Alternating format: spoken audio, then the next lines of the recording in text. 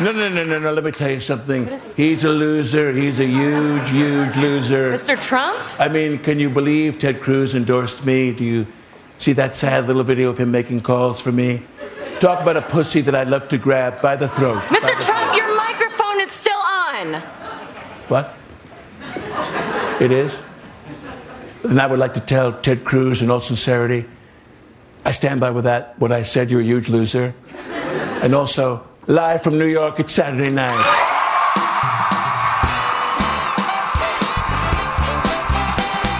It's Saturday Night Live.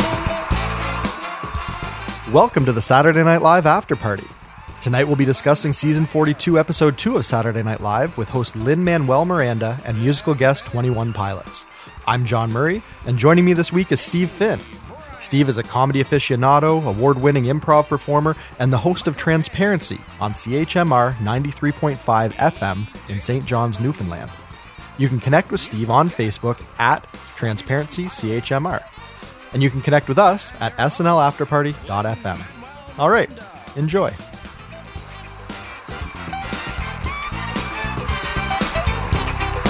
Ladies and gentlemen, Lin-Manuel Miranda. So they officially dropped the next two hosts and musical guests. I'd heard rumors that they were going to do a run of 4 in the lead up to the election, but that's now confirmed. We've got Emily Blunt, Tom Hanks as the next two hosts, and friends of the show Bruno Mars and Lady Gaga backing them up as musical guests. It's pretty stacked. Yeah. It's going to be a fun month, and I'm really glad to be getting 4 episodes consecutively right off the bat. Is that not a usual thing? It doesn't seem like it. No, normally they do runs of 3 episodes or 2 episodes, but it just seems like with the short window of time before the election, there's added reason to try and squeeze in as many episodes as possible, because you got Alec Baldwin, you've got Trump hysteria, and all of the potential comedy that goes along with that. So their ability to probably get advertisers in the door and really make the most of this window of time, I think that's obviously driving them to want to front load the season as much as possible. Right. I mean, it's a great boot camp for these 7 new writers. And the featured performers too. They're getting lots of screen time. It's just, I've been super pumped. Everything I've been seeing so far this season is just making me giddy. Me too. The other thing that has been coming up on the SNL radar is people have been looking at the actual timing of the last couple episodes, and they're starting to wonder, where is this 30% reduced ads that we were promised last year, and why doesn't it seem like the show has significantly more content when that's kind of what we thought was going to be happening from day 1, season 42? Right. Do you have an angle on this? What's your thoughts on it? Well, the fact of the matter is, you know, it's true we are getting more airtime. People have done the math, and it's amounting to a few minutes of extra time with sketches and what have you during the show. I don't think the math is working out that it's a full 30% reduction, but, you know, maybe that's something they're ramping into, especially with ratings going to be a bit higher in the beginning of the season. Yeah, well, if there was ever an opportunity to try and keep as much potential ad time in the show, it's going to be this pre-election block of 4. This is when they're probably going to be able to command the most money because their ratings are going to be high. There is excitement around Alec Baldwin coming in for Trump, so they've just got a lot of cards to play right now to generate ad revenue. So it would probably make sense that if they are going to do that full 30% reduction, maybe they're just holding off until the season sort of plateaus, and they'll probably start bringing in those sponsored pods and reducing the ad blocks later in the season. But let's get off that jag. Let's get into the episode. Let's do it. Yeah. So cold open, the VP debate happened. So obviously we were expecting that they were going to hit that. But the big controversy that they hit on in the cold open is Trump's off the record remarks about. So that is what they had to work with, or that's what they chose to work with.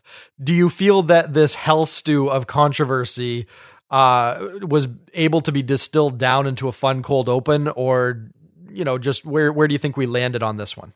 Distilled is not the word to use, because I felt this was a highly diluted cold opening with perhaps too many elements going on. Okay. It was nice to see Mikey Day playing such an important role as Tim Kaine. Mm-hmm. I think a lot of people were expecting to see a repertory player in that role. Sure. And it feels like they're kind of skipping that part with him since he has so much history with the show.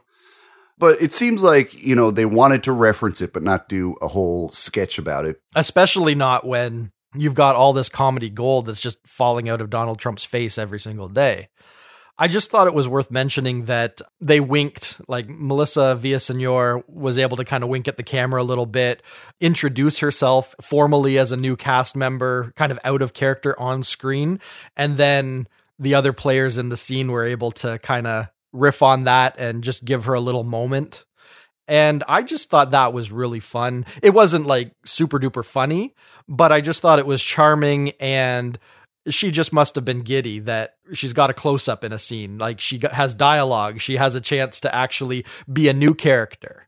And it's even self-referential. Yeah. On top of all that. So I would be stoked if I were her for sure. Yeah. So it was a fun moment for her. And I'm glad that they gave it to her because the debate was not going to be the focus of the sketch. And she was basically going to be shuffled out of the sketch within like 15 seconds. Yeah. It was nice that she just got a moment there.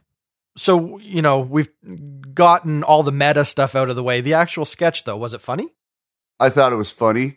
I felt there were moments with Alec Baldwin's impression of Trump where he was kind of struggling to find where to put those nuances that he's decided on for his impression. Sure. It seemed like there was a few last-minute rewrites. I felt like he was going in blind for some of the lines he had. Oh, I think absolutely it was, because this whole controversy was less than 24 hours old, right? So yeah. I'm sure I don't have to guess. There's been lots of stuff flooding through Twitter about the frantic writing sessions right up till the dress rehearsal yesterday. Yeah. So yeah, we know that they were trying to jump on the most current Trump material that they could get into the show. For sure, yeah. But did that drag down the sketch, or did it still hold together? It dragged it down. There's a couple of things dragging it down. I thought Cecily's performance could have been fine-tuned, and this could also be, the fact that it's such a current occurrence. But it really shows that it was rushed, and you can't blame them for it. I'm just happy that they were able to address it. Right. Yeah. We would have been disappointed if the cold open hadn't featured this material. So we have to cut them some slack that there's only so much you can do to tighten up a cold open when you're literally still scrambling to get the cue cards written 10 minutes before you go on. Mm-hmm. That's true. And Kate was pretty wonderful as well, as always. Yep. I liked how she couldn't keep a straight face when she was trying to emote how offended she was for all women everywhere. And that's really reflective of how disingenuous she comes off a lot of the time. Yeah, it's fun how Kate is able to take that and weave that through her performance, but at the same time, she's also winking at the camera and she's just bubbling over with mirth because of her good fortune of having all of this, Trump implosion stuff happening at the exact right time. So you've got her trying to hold it together, trying to be stately and professional, but she can't do it. She has to, pop the cork and take a swig because this is just too delicious to pass up. Kate's performance, I have nothing bad to say about it. When she gets a little, tries to get more youthful and speak to the remaining female Trump voters, that's all gold. Everything she did was, as far as I was concerned, flawless. Sketch overall just needed one more rewrite. Yeah, one more. I think you're right. Yeah. Now, getting into the show proper, Lin-Manuel Miranda, this guy is a fantastic performer. Obviously, Broadway knows it. As far as New York's concerned, this is their golden boy right now. But this is, for most of the rest of the country, one of their first introductions to him and really what he can bring. And he did not squander his opportunity on the show, as the monologue, I think, proves. He didn't give away his shot, no. Yeah. So what did you think? How did this play? First of all, you can just tell that Lin-Manuel, it's been a very, very, very long time since we've had a host this happy to be doing the show. Yeah, he has an infectious grin. You know that he's lapping this up. Right. And from seeing his appearances on Tonight Show leading up to it, him talking about his, super fandom, to see him up there and to see like his wide-eyed expression and just the effortless amount of energy he could put into this Right. to this monologue, our first sight of him on the show. It was infectious. You know, after the first 30 seconds of him starting to rap, I was saying to myself, the rest of the show could be garbage, and I'd still be satisfied with what I saw. He already made the evening. Yeah. Which was great. And he probably worked with a writer, but I'd say a lot of the references and the things he was talking about, like Don Pardo saying Lorraine Newman, they felt like personal memories, personal things that he's attached to with the show. Yeah. I picked up on the same thing. I actually made a note, because when that lyric dropped, that's when I was sold that, okay, this guy wrote his own monologue, right? That's the first thing that I think is a takeaway, other than maybe the introductory jokes where maybe he had a staff writer helping him a bit. When he got into the rap, I think that's 100% him.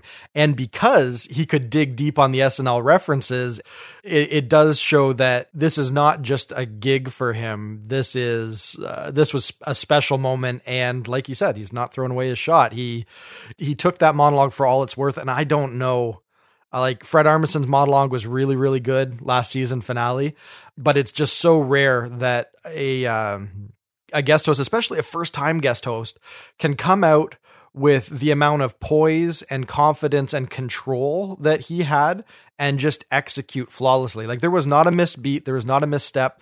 His blocking, his timing, getting himself set against the dancers at the right moment to come back on stage, his interchange with Lorne Michaels, everything about it played beyond anything you should expect from a rushed together monologue on Saturday Night Live. So yeah, I don't know how to say anything nicer about it other than I think this was just absolutely the best thing that he could have brought to the show. And I think it solidified him as a host to be reckoned with. Yeah. It's kind of a shame that he's not a movie star where he's going to have a movie to hawk every summer, because he's someone that should be back on the show every year. But like he said, I'm probably going to be off writing a musical for the next 7 years. So who knows if I'll ever be the flavor of the week again. But geez, man, the guy is a performer, a real performer. Absolutely. And one more point on the monologue. Mm-hmm. I believe this is our first sighting of the Lincoln Llama and Ziegfeld Folly Girls. But not the llama. Oh, the llama was there. Was he? On my second viewing, I saw the llama.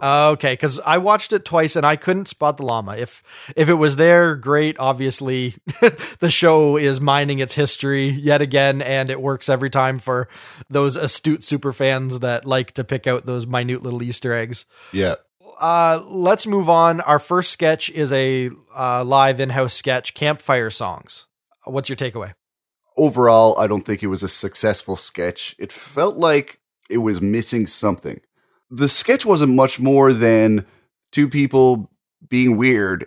I don't know. I just don't feel it was taken anywhere that was that interesting. Yeah, I was surprised that this is what they led with after such a stunning monologue and even a fun cold open. It just didn't seem to come together right. It just didn't seem to land. The aspect of it where the weird couple, brother and sister couple, slowly wins over the guy, I don't think that was properly established. It wasn't. Either they didn't know how to end the sketch, so they just tried to flip it there at the end, or the intention was to slowly show through the sketch that he was being won over. He was charmed by this couple that had no charm, nothing that anyone should ever latch onto and be enamored by. He was slowly being enamored. But because that didn't play or didn't register, the only real takeaway was how weird this couple was. And that joke is funny the first time, but it doesn't support 3 minutes of comedy. Yeah. But then we move on to Crucible Cast Party. So our first pre-tape of the night.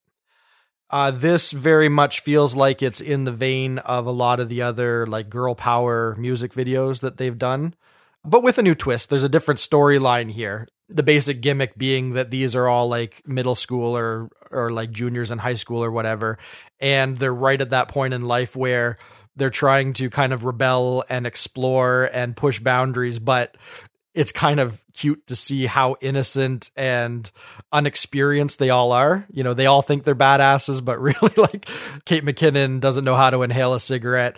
Yeah. Two kids in a closet can't figure out how to put the moves on each other. Like, the joke is this is supposed to be like the after party to end all after parties, but they got to shut it down at 11:45 and keep the lights on. And, you know, like the parents are there watching. It's a very fun concept. Do you feel like doing it as a music video and just the way that they produced it, do you felt that that did justice to the concept? Do you think it actually kind of held together? Oh, 100%. Okay. And I'm speaking as a guy who came out of high school with a lot of theater experience. Sure. I was in all the musicals and stuff. You know that world. Yeah, it's really funny because, you know, the art crowd, they're not usually the most confident people, but there's a certain quality in the air after there's a successful performance. Everyone's very proud of themselves and they become much more confident, and you could see this kind of behavior coming out. Yeah, they're riding high. They're riding high and they're like, yeah, I'm the best. Even though, you know, they might still have their braces on, like Lin-Manuel. And I'm guessing that's the kind of experience the writers were drawing from. It was very relatable. Even people that maybe didn't come up through the theater tech side of high school, just the awkwardness of wanting to spread your wings and fly, but having no life experience to pull on, and just the weird social situations that result from that. These lame supervised parties where the riskiest thing that could happen is a group shoulder massage. It rang very true. And, you know, nobody who went through adolescence can't find something in that sketch to relate to. So it was a fun concept to mine, and they did pull out a lot of good moments to weave into it. Yeah. Okay, so moving on. Dale Swee's substitute teacher. Yeah. I think it's funny because this guy, you know, before he showed up, he probably thought this was all going to go great. Everybody was going to fall in love with him. Right. He was going to reach these kids. I heard that exact same line in Funny People by Jason Schwartzman. Yeah. He played an actor in a show where there's this type of character exists. And he does that exact same, the best rap guy was Shakespeare. Mm-hmm. So was that derivative? I don't know if that's a thing. Well, I think it was intentionally drawn upon because it's such a cliche. Because that is such an obvious go-to thing that a idealistic fresh teacher would try and use to win over the students. Yeah. They had to use it. That had to be the opening joke because that sets the tone. That's the thing that makes abundantly clear what this teacher's angle is and what the student's angle is. So I thought this was one of the smarter concepts of the night, and I thought it was really well executed. Mm-hmm. And Melissa Villaseñor got some lines.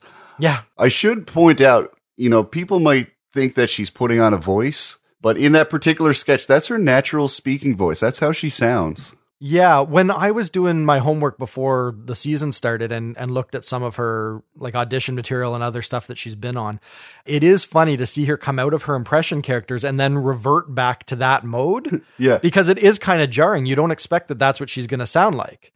I hope it's not going to end up being a liability for her because it doesn't have a lot of like performer presence. Like it doesn't ring out star. When she's in an impression and turning it on, she is great. I don't know if that default mode is going to work well for her in situations where she's not in a particular character or impression.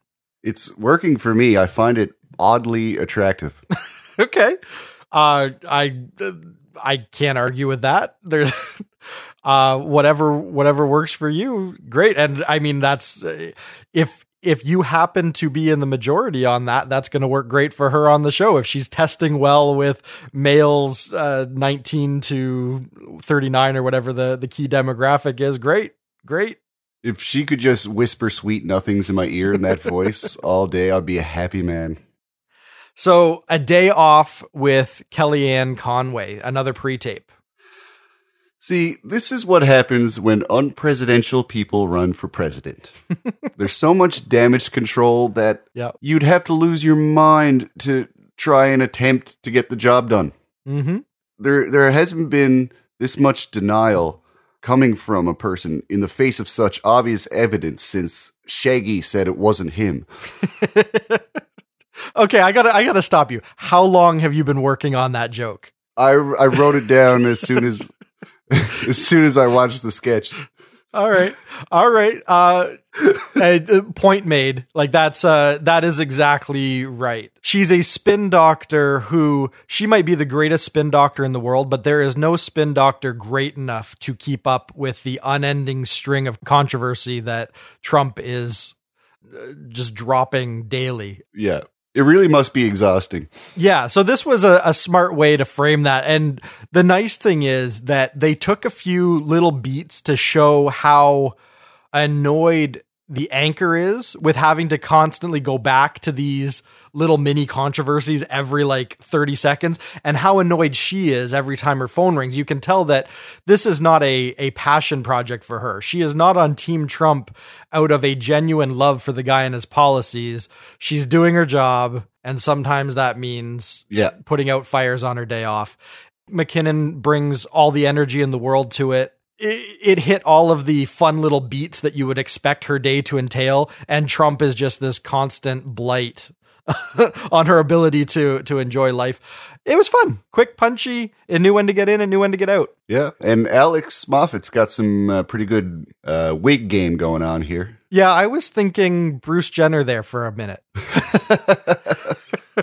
And it had a good solid ending where she finally concedes and say, you know what, nobody's buying this anyway. Yep. Let's just say it. He sucks. Yeah, he's a jerk, and don't vote for him. Yeah, and the anchor man is flabbergasted. Like, he doesn't even know how to follow up with that. He's not expecting a spin doctor to actually go off script and give him what he's been digging for. Like, this little back and forth dance that they have to do every 15 minutes that Trump tweets, he just knows how it plays out.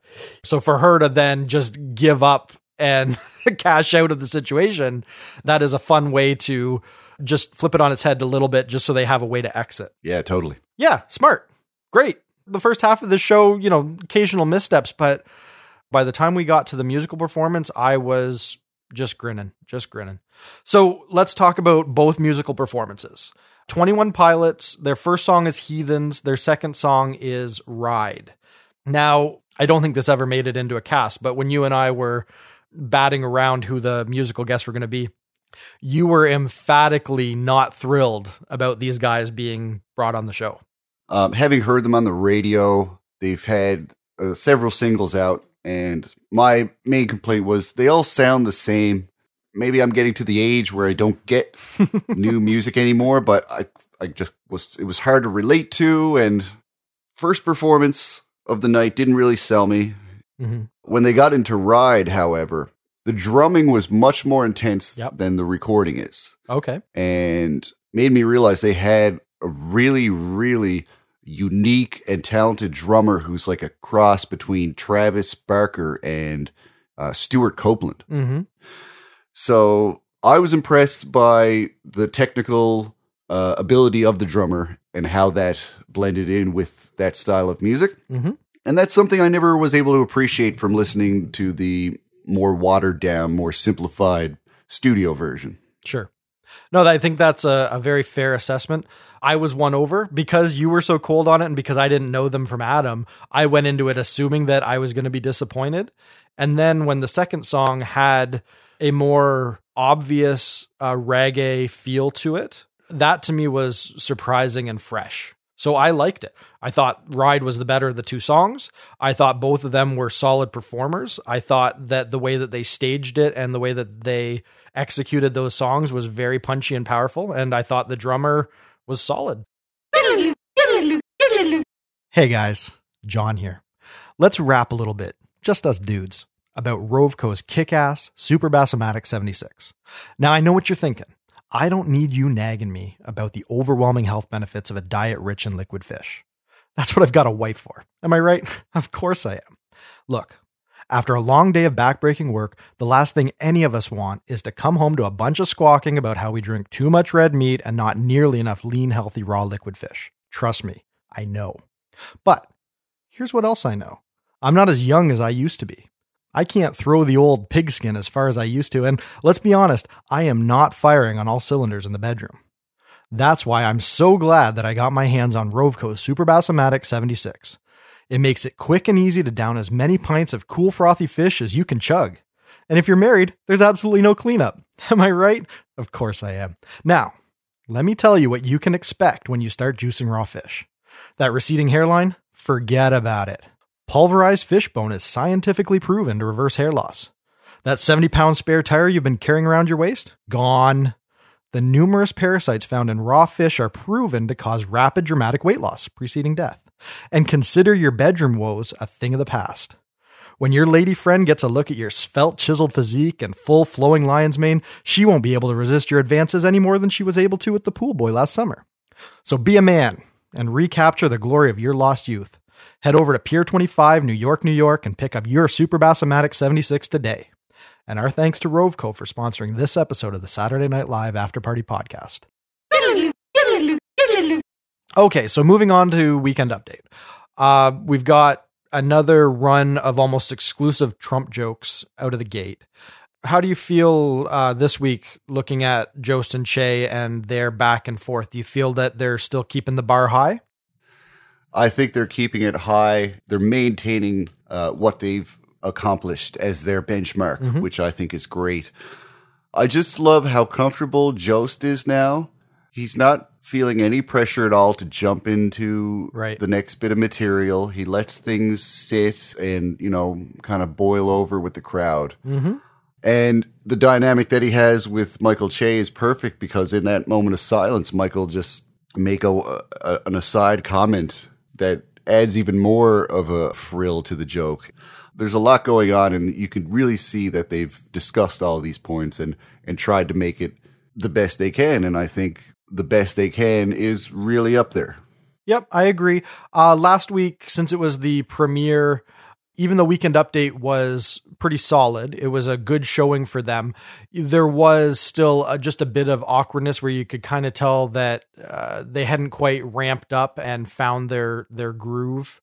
But this week, I felt like everything felt a little bit tighter, a little bit more focused, just a little cleaner in their back and forth. There didn't seem to be any stumbling or any jokes that really fell flat. Everything felt very tight, and it felt like they had kind of ramped up and they'd found their groove. Right. I may get a little bit more critical on our visitors to the desk. Okay. Yeah, fair enough. Let's jump into that. Pete Davidson is going bald, our first guest spot of the night. It was okay. It was, you could tell that it wasn't refined, that this was new material. Yeah. I felt like it was over before it was getting started. Maybe that's all you could get out of that topic. And I felt kind of the logical connections he was making and the analogies he had. They didn't really land for me. Right. I had very similar notions. It seems like it's not like maybe the stand-up that he had the first season where he was pulling from a set that he'd already really refined and fine-tuned on stage. It seems like what he's coming up with now is kind of like his first draft stand-up. Mm-hmm. And just by the nature of Saturday Night Live, that's what actually gets on the air. And so, kind of like you said, I noticed the big thing that I was having trouble following was it did seem like there was a flaw in his logic, or the point that he was trying to make about it reducing your sex drive, but him being okay with that, but still being like a ladies' man or feeling like a ladies' man. He was touching on some funny ideas, but I don't think he'd quite worked out in his head exactly how to marry them into a strong bit. Yeah, it wasn't articulated well. I could see what he's getting at because women are attracted to men who don't show any interest. Right. So that's what he was trying to do, I think. Yeah, you just needed a few more drafts to really tune that into something, a more clear way to present those ideas than what they had. There you go. So we get an unexpected visit from Tina Fey and Jimmy Fallon as two undecided voters from Clifton Heights, Pennsylvania. We are introduced to Denise McDonough and Doreen Troiler. Now, I have feelings. What are your feelings? Yeah, it was a mess. I don't know how rehearsed it was or who wrote it. I doubt it was Tina. No, I'm going to go out on a limb and I'm going to say Tina wrote it. The reason being, yeah, she's from Upper Darby, PA. Oh, okay. I can see her mining all the little idiosyncrasies of the middle-aged women that she would have seen in her community growing up. And I can see that being very familiar territory for her to write some comedy around. And it had her voice. There was a rhythm or a style to it that sounded like typical Tina Fey. Yeah. I think she brought it to the table. I have a feeling Jimmy Fallon probably didn't do his homework and, showed up a little unprepared. And I think he was probably the weak link in this. You got it. There were moments in there. There were some good jokes. It was not tight. It stayed a little too long. And as much as I love Tina Fey, this just wasn't the best thing they could bring forward. Very rarely am I disappointed by anything that Tina Fey does, but this one, I gotta say, disappointed. But at the very least, we know it's not going to be a recurring thing by its very nature. It was only relevant because of the fact that Pennsylvania is a swing state. Yeah. All right, let's get off Weekend Update. We are in the back half of the show, The Music Man, Wells Fargo. Did you know what they were riffing on here? Yes, I did. And it was kind of a clever way of commenting on it. Do you feel that most people would have got the joke? Like, do you think that was a big enough news story about Wells Fargo, their overzealous salespeople fraudulently creating accounts to meet quotas and all the fallout from that? Do you think that stole enough headlines from Trump that anyone's thinking about that? Yeah, see, that's the thing, with Trump just dominating the news. This is stuff that probably would be more discussed. And it's kind of what's not so great about all this media attention on the election. Yeah. It's almost like a footnote. Yeah. Did we laugh? I laughed more at not so much the material and the substance, but I just love Kyle Mooney when he's portraying a young person. Yeah, he can pull off such a charming lisp, eh? And even Lin-Manuel's like, dude, you are just soaking me right now. I love it when I think it was 80 says something to him that he takes offense to, and he's like, "Say it to my face, Biff." but with his charming little boy lisp. It had nothing to do with the thrust of the sketch, but it seems like anytime he comes on screen, they find a way for him to say something awkward that in no other way impacts the sketch, but just in the moment is a funny little beat. They did it earlier in the show with the campfire songs. He asks Lynn, after he's done playing guitar for however many hours, he asks him, "So do you actually play guitar?" And then there was, I think it was him. Remember in the Fred Armisen finale, the guacamole incident? I can't think. Oh, yeah. Regine. Yeah. In that sketch, remember they open it up and I think it's Aidy Bryant that's telling like an anecdote, and then she finishes and he's like, "That didn't happen to her. It happened to her friend." Yeah, they're always giving him these little curves in the sketches. I wonder where that's coming from, because it always seems to be him that's delivering those little out of place moments that are always fun.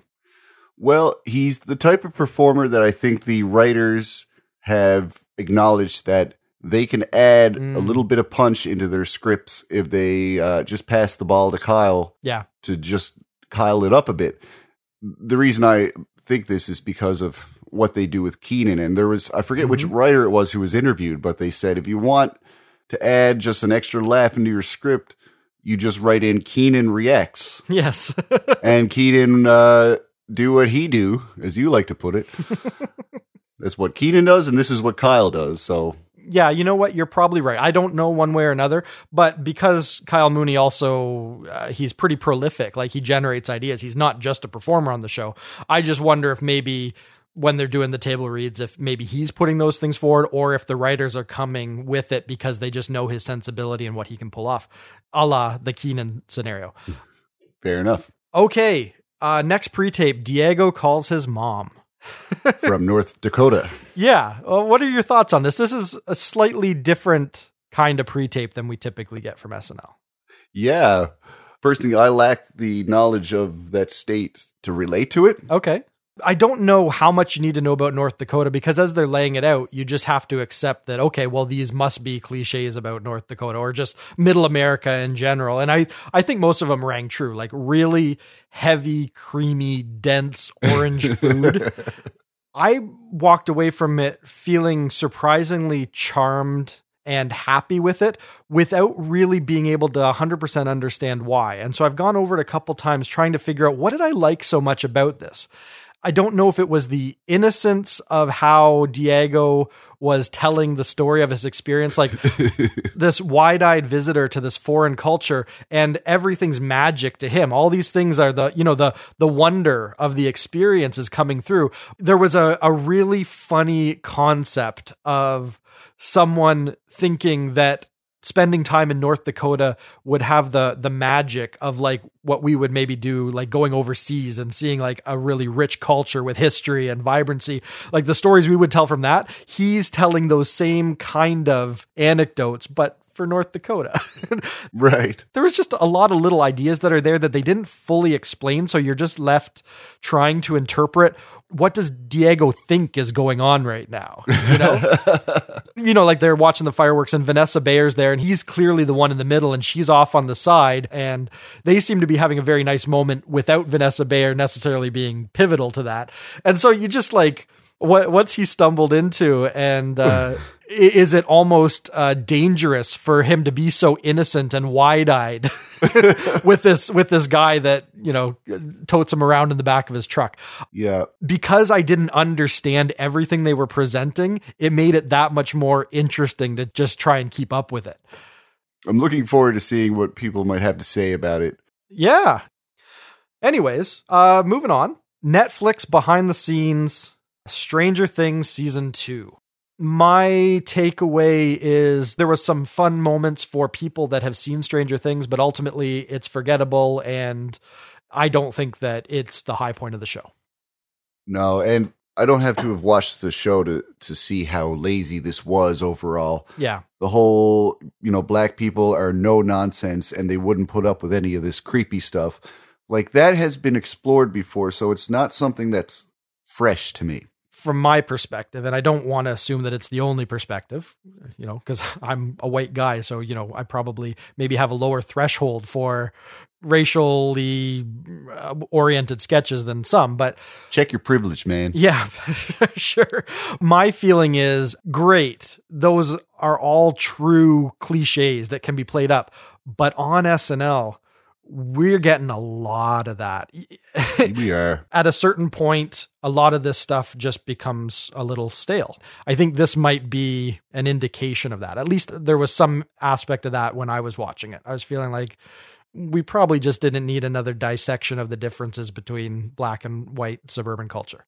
If it's just going to be the same points you're making that you've always been making, then I don't see why, other than to say, hey, we're acknowledging Stranger Things because everybody likes that show. Right.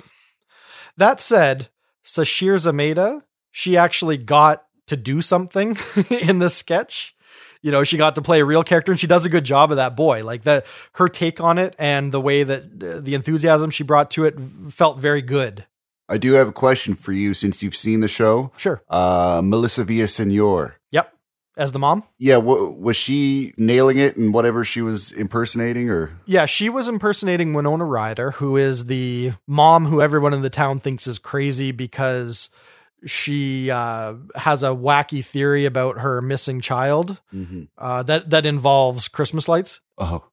There was a little inflection that she put in her voice that made it feel shaky and scared and almost like too much coffee, not enough sleep.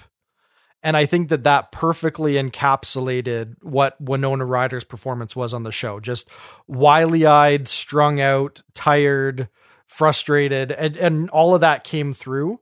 And she didn't play it up so much that it felt so cartoonish that it was maybe a little bit more heightened than the rest of the characters. It felt like she hit that just about perfect.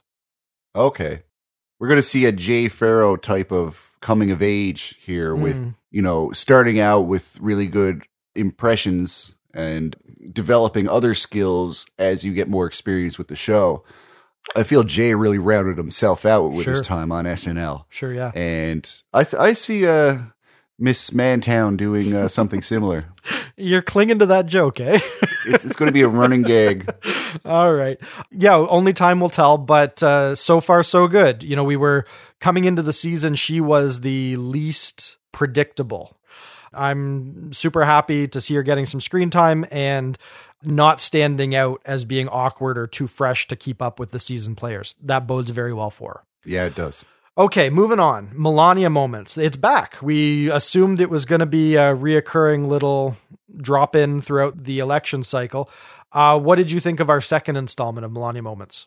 It was just on par with the next one. Yep, it was a funny joke. The payoff being that her spidey sense is tingling when she realizes that her replacement has been born.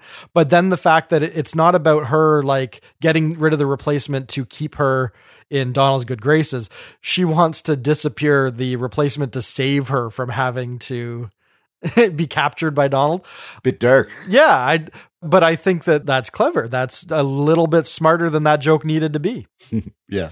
All right, we are at our 10-1 sketch. A degree of valor. Pete Davidson's dying wish is for his commanding officer to do him a favor when he gets home. You know, it's not the most original setup for a sketch. We've all heard that joke. Oh, you got to delete my porn when I die. Throw my phone in the river. Throw my phone in the river. This is hiding a butt plug, if I may say that, on our Safer Work podcast. Well, if we can throw out, why not? I liked that it was in black and white. I liked the explosion effects. They were very convincing with the sand and dust and little pebbles. Made very good use of the set and created a good World War II atmosphere. Yeah. I'm guessing that's the war they're trying to recreate there, right? I would assume so. Yeah, it's interesting with all the political stuff that they've had to mine. We haven't had a lot of potty humor the last couple episodes so far. So they snuck one in. I don't think they're reinventing anything with this sketch, but as a fun little peek in on what really becomes important when the end is nigh, I thought that was fun. I thought it was a nice little inversion of what we've seen in so many war movies, the Saving Private Ryans or whatever. Yeah. As he goes on and it becomes obvious that he's not dying quick enough, there's a little fun angle to it that at a certain point, the overwhelming desire to give this guy some comfort in his final moments gives way to just feeling imposed upon by him not dying quick enough. Right. There was a fun little angle there that I enjoyed. And then, like most of the sketches tonight, it figured out how to get out pretty quick. So another win. And that's our show. So what is your high point or the best moment of the night? Best moment of the night? Got to be that monologue, that rap. Yeah. As a hardcore SNL fan and hearing all those references to Days of Old, it was just a perfect blend of the relevance of the host and the institution of Saturday Night Live. Yeah. So that's definitely my high moment. Once you've watched a few hundred episodes of SNL and you've seen the highs and lows of the monologue, you've seen the really cheap phone it in, let's ask the audience kind of stuff, like the things that maybe they go back to that aren't really inspired. You see those kind of monologues. And then occasionally, just occasionally, because they can't do it every week. You can't make every week's monologue just the greatest thing ever. But occasionally you see the greatest thing ever. And it certainly is nice when you get surprised. Like this is a host that you didn't know too much about coming into it. And he just comes out with this fury and dominates the show as capable as any of the players he's working against. Yeah, the monologue just kind of sums that all up. He proved himself and won you over in a matter of milliseconds with that monologue. So best overall sketch. Best overall sketch would probably be, I'm going to go with A Day Off. Okay, we're in lockstep. So I think, I don't think there's a whole lot of controversy on any of this. No split votes tonight. No. Pretty straightforward. MVP. I gave it to Alec Baldwin right last week. And this week, I think I'm going to continue my streak of not giving it to an actual cast member. Okay. I'm going to give it to the host. You're stealing my thunder. I'm going to give it to Lin-Manuel Miranda. Okay. Because if I ever got to host Saturday Night Live, knock on wood, I think I would be just as ecstatic, if not more, than Lin-Manuel. So it really touched me to see someone actually fulfill an actual goal they had in their career. Mm-hmm. During his good nights, he said it was the best week of his life, and I nearly shed a tear when he said it. because I believed him. Yeah. I've been following his Twitter pretty close throughout the week just to kind of see if there's any little behind the scenes moments that kind of trickle out. And you can tell that, yeah, he was relishing every moment. Like he did not waste his opportunity to be on the 17th floor. He was engaged. He was writing. He was there all night. He was doing what he needed to do to make sure the show was the best he could make it. Yep. Obviously, he brought his A game. I'm absolutely certain he wrote the monologue pretty much end to end. And if that wasn't enough to qualify him for MVP, the dude bought pizza for everyone in the standby line. Oh, did he? Yeah, he came down with a bullhorn and he came out and he shook hands and he walked the whole line and gave everyone a little moment and then shows up with a bunch of pizza. I think that was a really cool move on his part to come down and not just like be aloof and kind of be set back from them. Like he just got right in the line. He was hugging people and asking questions and he was just being really cool. Absolutely. Yeah. So if that's not worthy of MVP, I don't know what is. So on a scale of classic, great, typical, weak, or train wreck, where does this rank? Well, I have to apologize, but I don't think I can give another classic rating to this as much as, I was hooked on the episode and thought it was great. It just had too many sketches that fell flat to make this overall a classic. I think I'm only giving it a great even because of Lin-Manuel Miranda's happiness to be there and, Sure. Yeah, the energy. There was enthusiasm to it. The enthusiasm that he had. This is what makes it a great episode to me. Okay, that's fair. I'm going to give it a solid great. His enthusiasm to be there and his willingness to just jump into every sketch, I think it put it squarely in the great episode range. This is still going to be, when we're looking back on the season as a whole, this is still going to be one that charmed us. You're right, it was uneven, like most episodes of SNL. The only thing that's really bugging me is that I feel that overall, I enjoyed this as much as the premiere. And I felt that overall, even though the couple sketches that really felt weak and the one Weekend Update part that really felt weak, even though there were some obvious moments you could point to that these are the low points for the show, for whatever reason, I felt as engaged and excited and satisfied by this episode as I did the premiere. So I almost feel like it was a misstep for me to go full on classic with the last one, because I feel like I'm giving this one short shrift by saying the other one was classic and this one is great when I feel like they were neck and neck. But you can't go back and revise after the fact, or else what's the point in having the rating? Yeah, but here's the thing. Like, I don't feel that way because while I enjoyed this episode just as much as the previous episode, I was enjoying this most recent one because of a couple of really, really strong elements that were in it. Sure. Whereas the first one, I was, impressed by the episode across the board in all terms. Yeah, it was more well-rounded. Exactly. So this episode number 2 is just as enjoyable to me because it made up for his weakness in those other strong areas. Fair enough. To me, that's the difference between classic and great. Yeah, and I think that's fair. I think that's the smarter assessment. Sometimes I'll confuse my personal enjoyment of a show and divorce myself from some of the technical shortcomings of it. It's always hard to walk that line because sometimes you're just so enamored that you want to grade it higher than maybe it deserves. And that's probably what's going on here, though. Okay, so that is a cast. Thanks to my guest, Steve Finn. You can connect with Steve on Facebook at TransparencyCHMR. And you can connect with us at snlafterparty.fm. If you're enjoying our podcast, please consider leaving us a review on iTunes. These reviews help us to get the word out, and they're greatly appreciated. We'll be back in 1 week when SNL returns with host Emily Blunt and musical guest Bruno Mars. This has been episode number 2 of the Saturday Night Live After Party podcast. I'm John Murray. Good night, and have a pleasant tomorrow. Take you to 21 Pilots, Jimmy Fallon, Tina Fey, Washington Heights, New York City, Puerto Rico, the world. This has been the best week of my life. Good night. Thank you.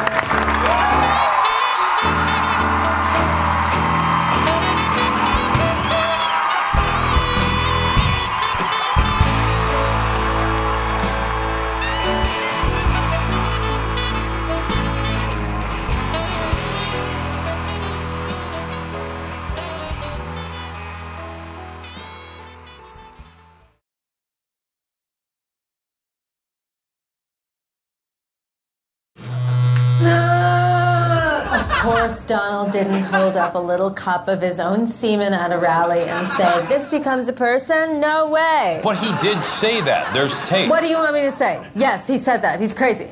Great. He's the worst person I've ever Yes. known. What do you want? That's what I want. All right, well, thank you, Kellyanne Conway. Thank you for being here. Thank you for having us. Us? Who's us? Hi, Jake. Kellyanne. Yeah, it's my day off.